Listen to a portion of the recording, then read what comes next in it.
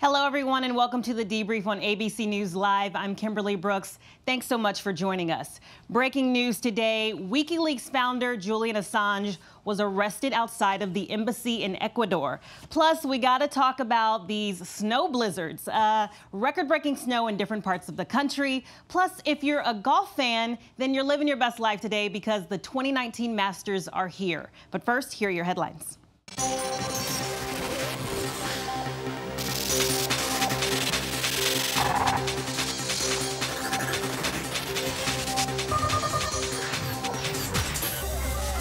Cheers in the streets of Sudan. Sudan's military announced President Omar al-Bashir, who ruled the country for nearly 3 decades, was arrested. The defense ministry appearing on state TV to declare the army was taking over for the next 2 years, suspending the constitution and closing borders and airspace.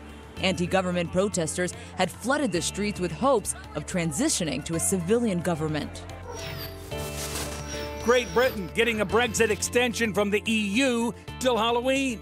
Prime Minister Theresa May. What this extension enables us to do is to go through the process that we've set up, to enable Parliament to come to a majority opinion on the way forward so that we can get that deal ratified and leave the European Union. And I want to do that as soon as possible. If we're able to do that before the 22nd of May, then we don't have to hold those European parliamentary elections.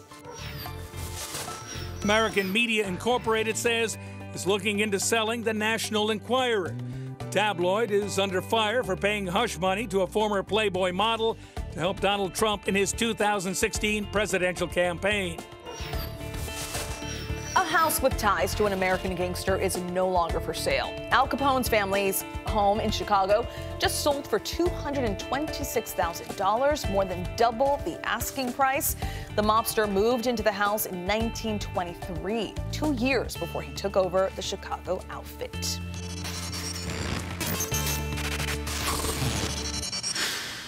All right, as I said, breaking news today, dramatic footage. Julian Assange, the founder of WikiLeaks and perhaps the world's most famous whistleblower, he was arrested and removed from the Ecuadorian embassy in London on behalf of the U.S. Now, we have team coverage on this story, but I want to start with David Wright, who's outside the court in London.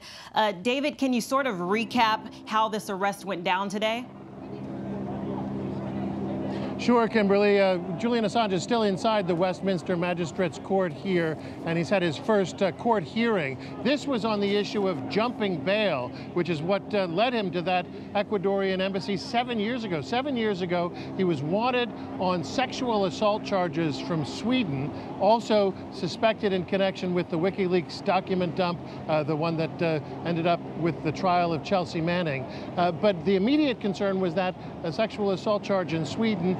He jumped bail rather than face charges, sought asylum inside the Ecuadorian embassy, and he's been in the Ecuadorian embassy ever since, kind of an unwelcome house guest. He was granted protection from the Ecuadorian government, even granted citizenship a number of years ago, but there has since been a change of government in Ecuador. The new government, the new president, friendlier to the U.S., eager to kind of mend fences, and it seems part of that maybe was this decision this morning to basically remove Ecuador's protection. They signaled to the British police that Assange was there and they were able to arrest him, and so they frog marched him out this morning. All right, and so what's happening now? You're outside of the court, so what exactly are we waiting for? So this was the first of many court hearings. This one specifically on the issue of jumping bail. It did not go well for Assange. The judge was not sympathetic at all to his excuse for the reason that he jumped bail, saying that it was laughable. The judge also described him as a narcissist. And so he's now been remanded to custody. He will be taken from here to a prison facility where he'll be held.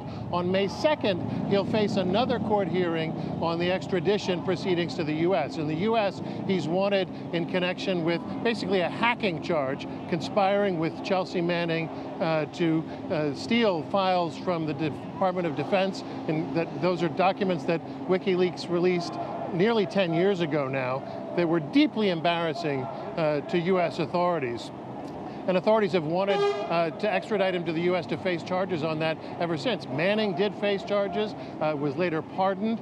Now it's Assange's turn, but in order to be facing trial in the U.S., he'll have to be extradited from Great Britain first. And one major question that the courts here will want to know is there even a possibility that he could face the death penalty for basically espionage, treason in the United States? And if that were the case, then that could pose a stumbling block to his extradition, because Britain and the rest of Europe do not believe in the death penalty.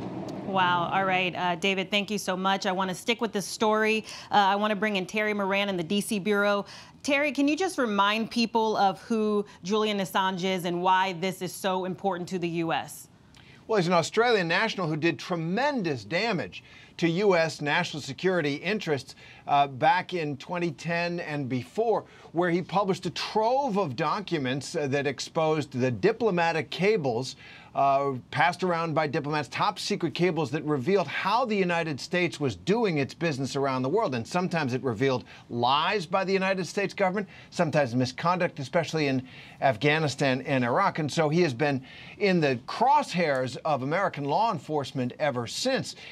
He has also, however, gone on in 2016 to play a major role in the victory of Donald Trump. There's just no doubt about it. Assange favored Trump. He hated Hillary Clinton. He made no bones about it.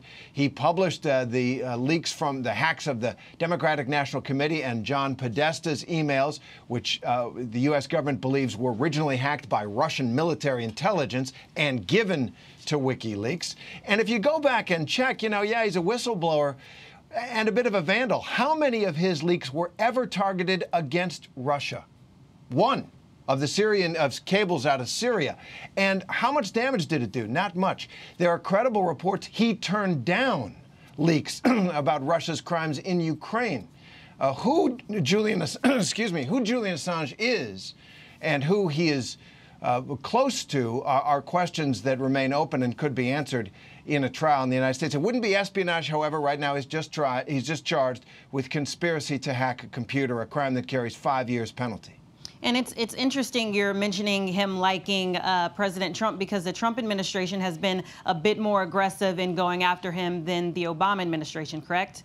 Very much so. So Donald Trump famously said, "I love WikiLeaks," and he trumpeted WikiLeaks' damaging leaks against Hillary Clinton. But as president, he's been far tougher than the Obama administration. The Obama administration did not want to go after Julian Assange because he could make a First Amendment argument that he was a journalist publishing material. The Trump administration does not intend to treat him that way. They believe that he's a criminal who hacked into computers, and being a journalist gives you no excuse for that.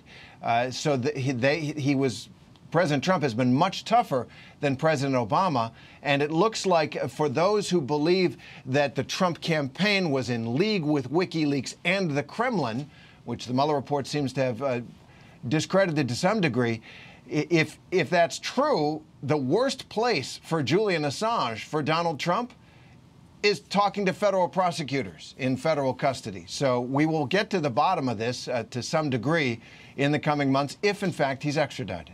All right, and I just want to bring David back in really quick, because David, you had mentioned him being an unwelcome house guest. What do you mean by that? Explain that for us. Well, this is a guy who walked into that embassy 7 years ago, sought asylum, and basically couldn't leave. They couldn't even bring him from there to the airport to bring him back to Ecuador, even though he got Ecuadorian citizenship. And he was, by all accounts, not the most, not the cleanest of people.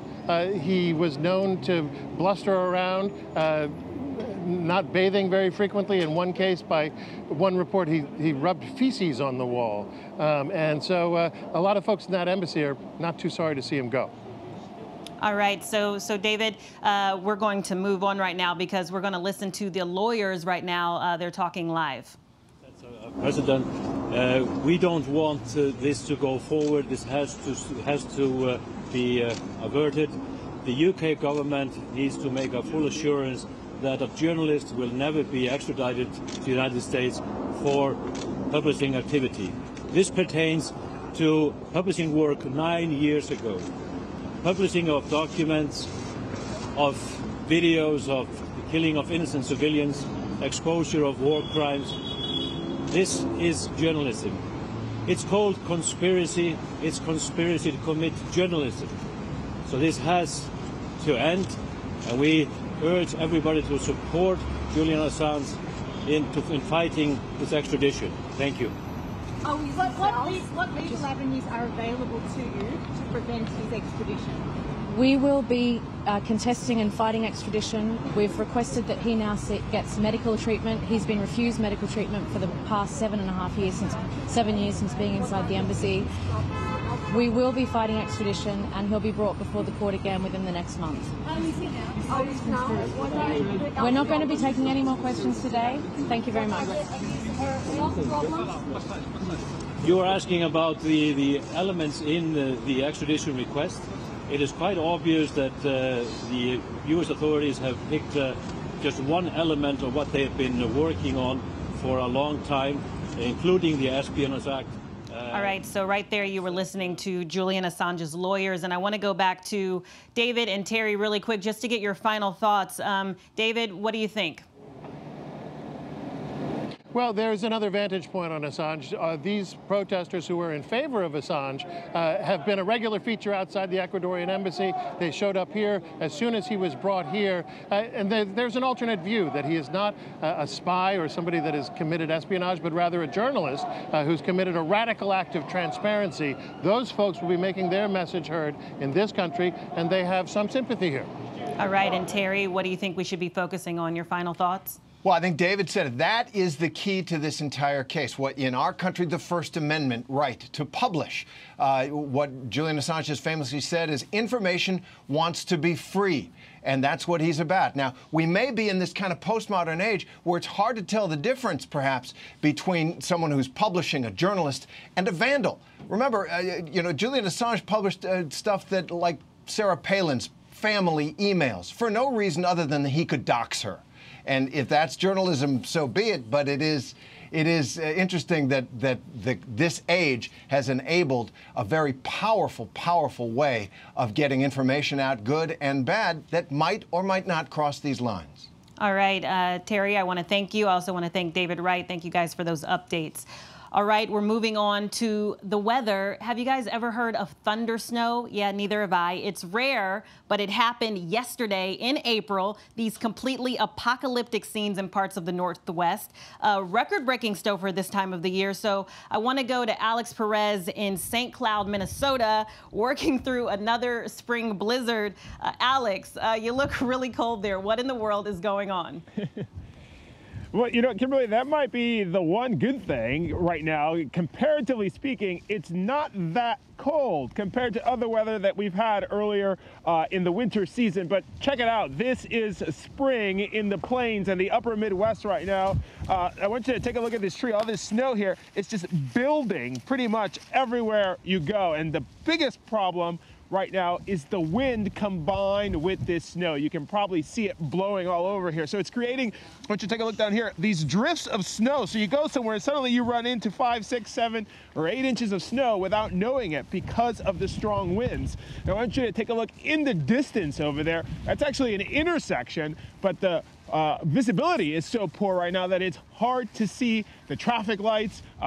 Cars moving through there, of course, have to be very, very careful. Anyone on the roads right now has to be very, very careful. Across Minnesota, officials are reporting more than 100 accidents already. And across the region, they're dealing with similar problems. In South Dakota, authorities in some areas are telling people stay inside, do not go outside at all. Schools here in St. Cloud, in Minneapolis, and in other areas have been closed for the day, possibly even tomorrow. So there are a lot of problems that this spring blizzard is causing, and it's going to be a little bit before it actually makes its way out of here. Oh my goodness, I would definitely stay inside. I mean, that's a given.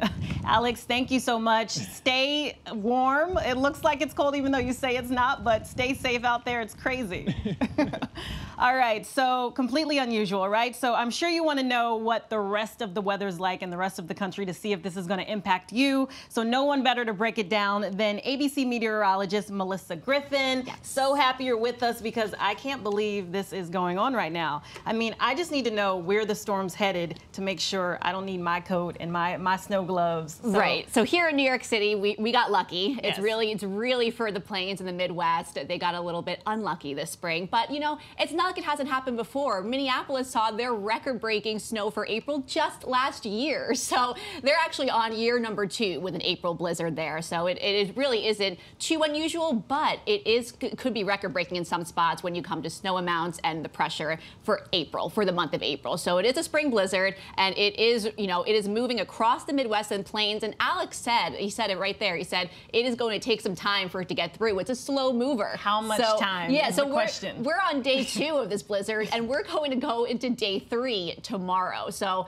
the blizzard itself, you know, it's all part of this massive storm system that isn't just bringing a blizzard. Yeah. It's also bringing extremely high winds to the parts of the Southwest and Southern Plains. We've seen a gustnado in Colorado. We're seeing severe weather. Can we talk about these words? I mean, there's bomb cyclone, there's thunder snow, there's gustnado. What in the world? So that's all the kind of volatile weather you can see in the spring months. When you really have these clashing of 2 air masses coming together, that's when you can see the most dangerous weather that we see across our country, like a gustnado. That's when you have really strong winds along the cold front. We've seen those pictures of the gustnado, 100-mile-per-hour winds in Pueblo, Colorado, and that's where we saw the gustnado. We see thunder snow in Wisconsin. You see the bright lightning. I mean, it's during thunder snow is when it's thunder and lightning during the snowstorm. We've seen that there. So a lot of winter weather to talk about, and it's all going to move across the Midwest and plains right through Friday. All right, so is there any warm weather anywhere in the country? I mean, I'm just trying to see if anyone's having a good time in the spring weather. As of right now, on the East Coast, that's where you can see the most mild weather. We just have to be happy that we're not in the central part of the country. All right, you came with a little bit of good news. Thank you, Melissa. You're I appreciate welcome. it. All right, guys, lots happening today. Today is the memorial for hip-hop artist Nipsey Hussle at the Staples Center in Los Angeles, and it's still very hard to believe that he was gunned down in front of his store almost 2 weeks ago. But he was loved and very much respected, and everyone is in mourning, but his own mother, Angelique Smith, provided some words of strength and encouragement, so take a listen. Please do not stay down.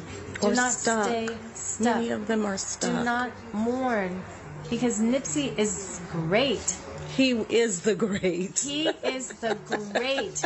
And now he is even greater. Yes, he is. Because he has no bounds and no limits. His energy is everywhere. Can you imagine? I mean, what strength. So I want to go to Romina Puga, who is outside of the Staples Center in Los Angeles. Romina, can you give us an idea of the scene there now? Are people arriving? What's it like?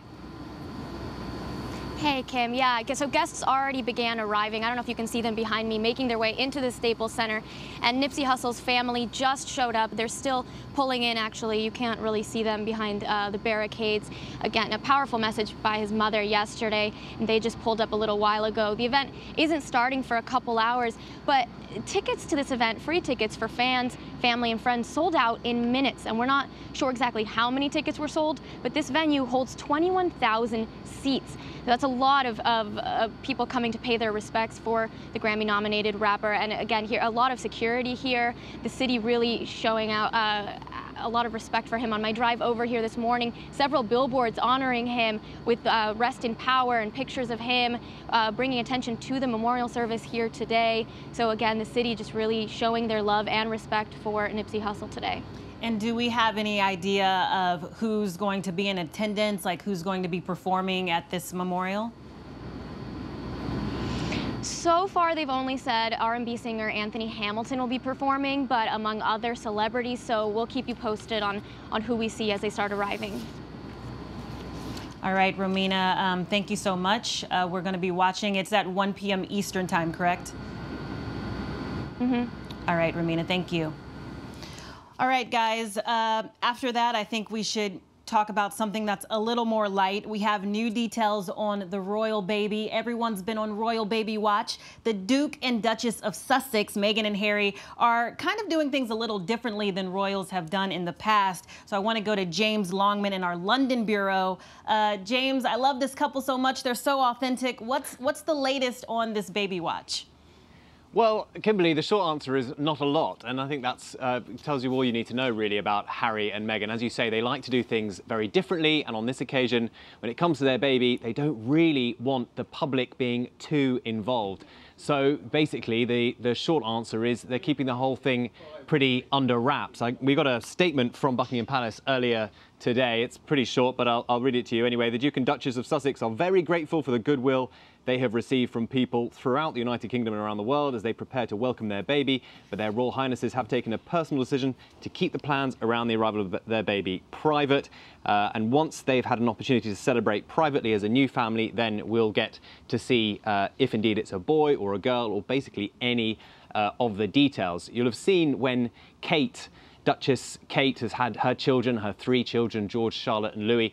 There's always been a massive press gathering outside the public hospital here in London. It's in West London. I was gathered there actually not that long ago for Louis's birth, and there's a big spectacle because when a royal princess has a baby, she normally comes out on the steps of the Lindo wing of Paddington. Diana and Kate have done anyway, and they show off their baby to the world. On this occasion, that won't be happening. We've all been told to assemble in Windsor, so we're wondering whether or not the baby might be born there, but we have no details whatsoever. There have been some suggestions that she might even have a home birth. That's been doing the rounds in the press here, but there's absolutely no way of knowing whether or not that's true. I think possibly unlikely, given that she is a first-time mother, and that's something that I think a lot of people don't want to take that risk because you're not close to all the medical help that you might need if something goes wrong. So basically, they're having it somewhere in this country, and they will let us know as and when they've had it, and maybe we can expect a picture on their Instagram account. Who knows? All right, James. Well, she certainly looks beautiful, and to be honest with you, I like the whole idea of privacy because they're still human beings, you know, so I think it's perfect. Yes. Yeah. So thank you so much. We appreciate the updates. No All right, problem. guys, we're moving on. If you're a golf fan, then today is a great day for you. The time has come. The 2019 Masters are here. There's so many things to talk about and so many things I don't know about. So I want to bring in ESPN's Tom Rinaldi, who's live in Augusta, Georgia. Tom, I know you're excited, so tell me about where you are and what's happening today, the excitement. Well, we'll catch you up to speed right away, Kimberly, from royalty on the other side of the pond to the golfing royalty, if you will, here at Augusta National. Of course, all eyes are trained on Tiger Woods. Incredibly, it has been 22 years since he won his first green jacket when he was just 21 years old, that all the way back in 1997. He has won 3 since, a total of 4, but it has been a very long time now since Tiger Woods, 14 years, incredibly, since he's won his last major championship. The question is he in position now, after 8 surgeries, after all he's gone through in a comeback, to put himself into contention? Teed off, we could tell you that he parred the opening hole here, which is very difficult, Kimberly, so his round is underway. All eyes trained on Tiger. All right, before we get into other things, I just want you to explain to people, like, what's so special about Augusta. I know it's sort of a small town. People show up all the time. What's it feel like to be there? Well, in the major championship rotation, there are 4 major championships in golf, Kimberly. The other 3 championships trade venues and switch venues and alternate them. The Masters is the only one which is staged at the same venue year in and year out, the 83rd staging here at Augusta National. And from people who have had the opportunity to play here to players who play all over the world and come here, it is revered as perhaps the most spiritual and special place in the entire game of golf. Donning that green jacket rather than lifting a trophy, all of the other traditions that go along with it are singular in this sport.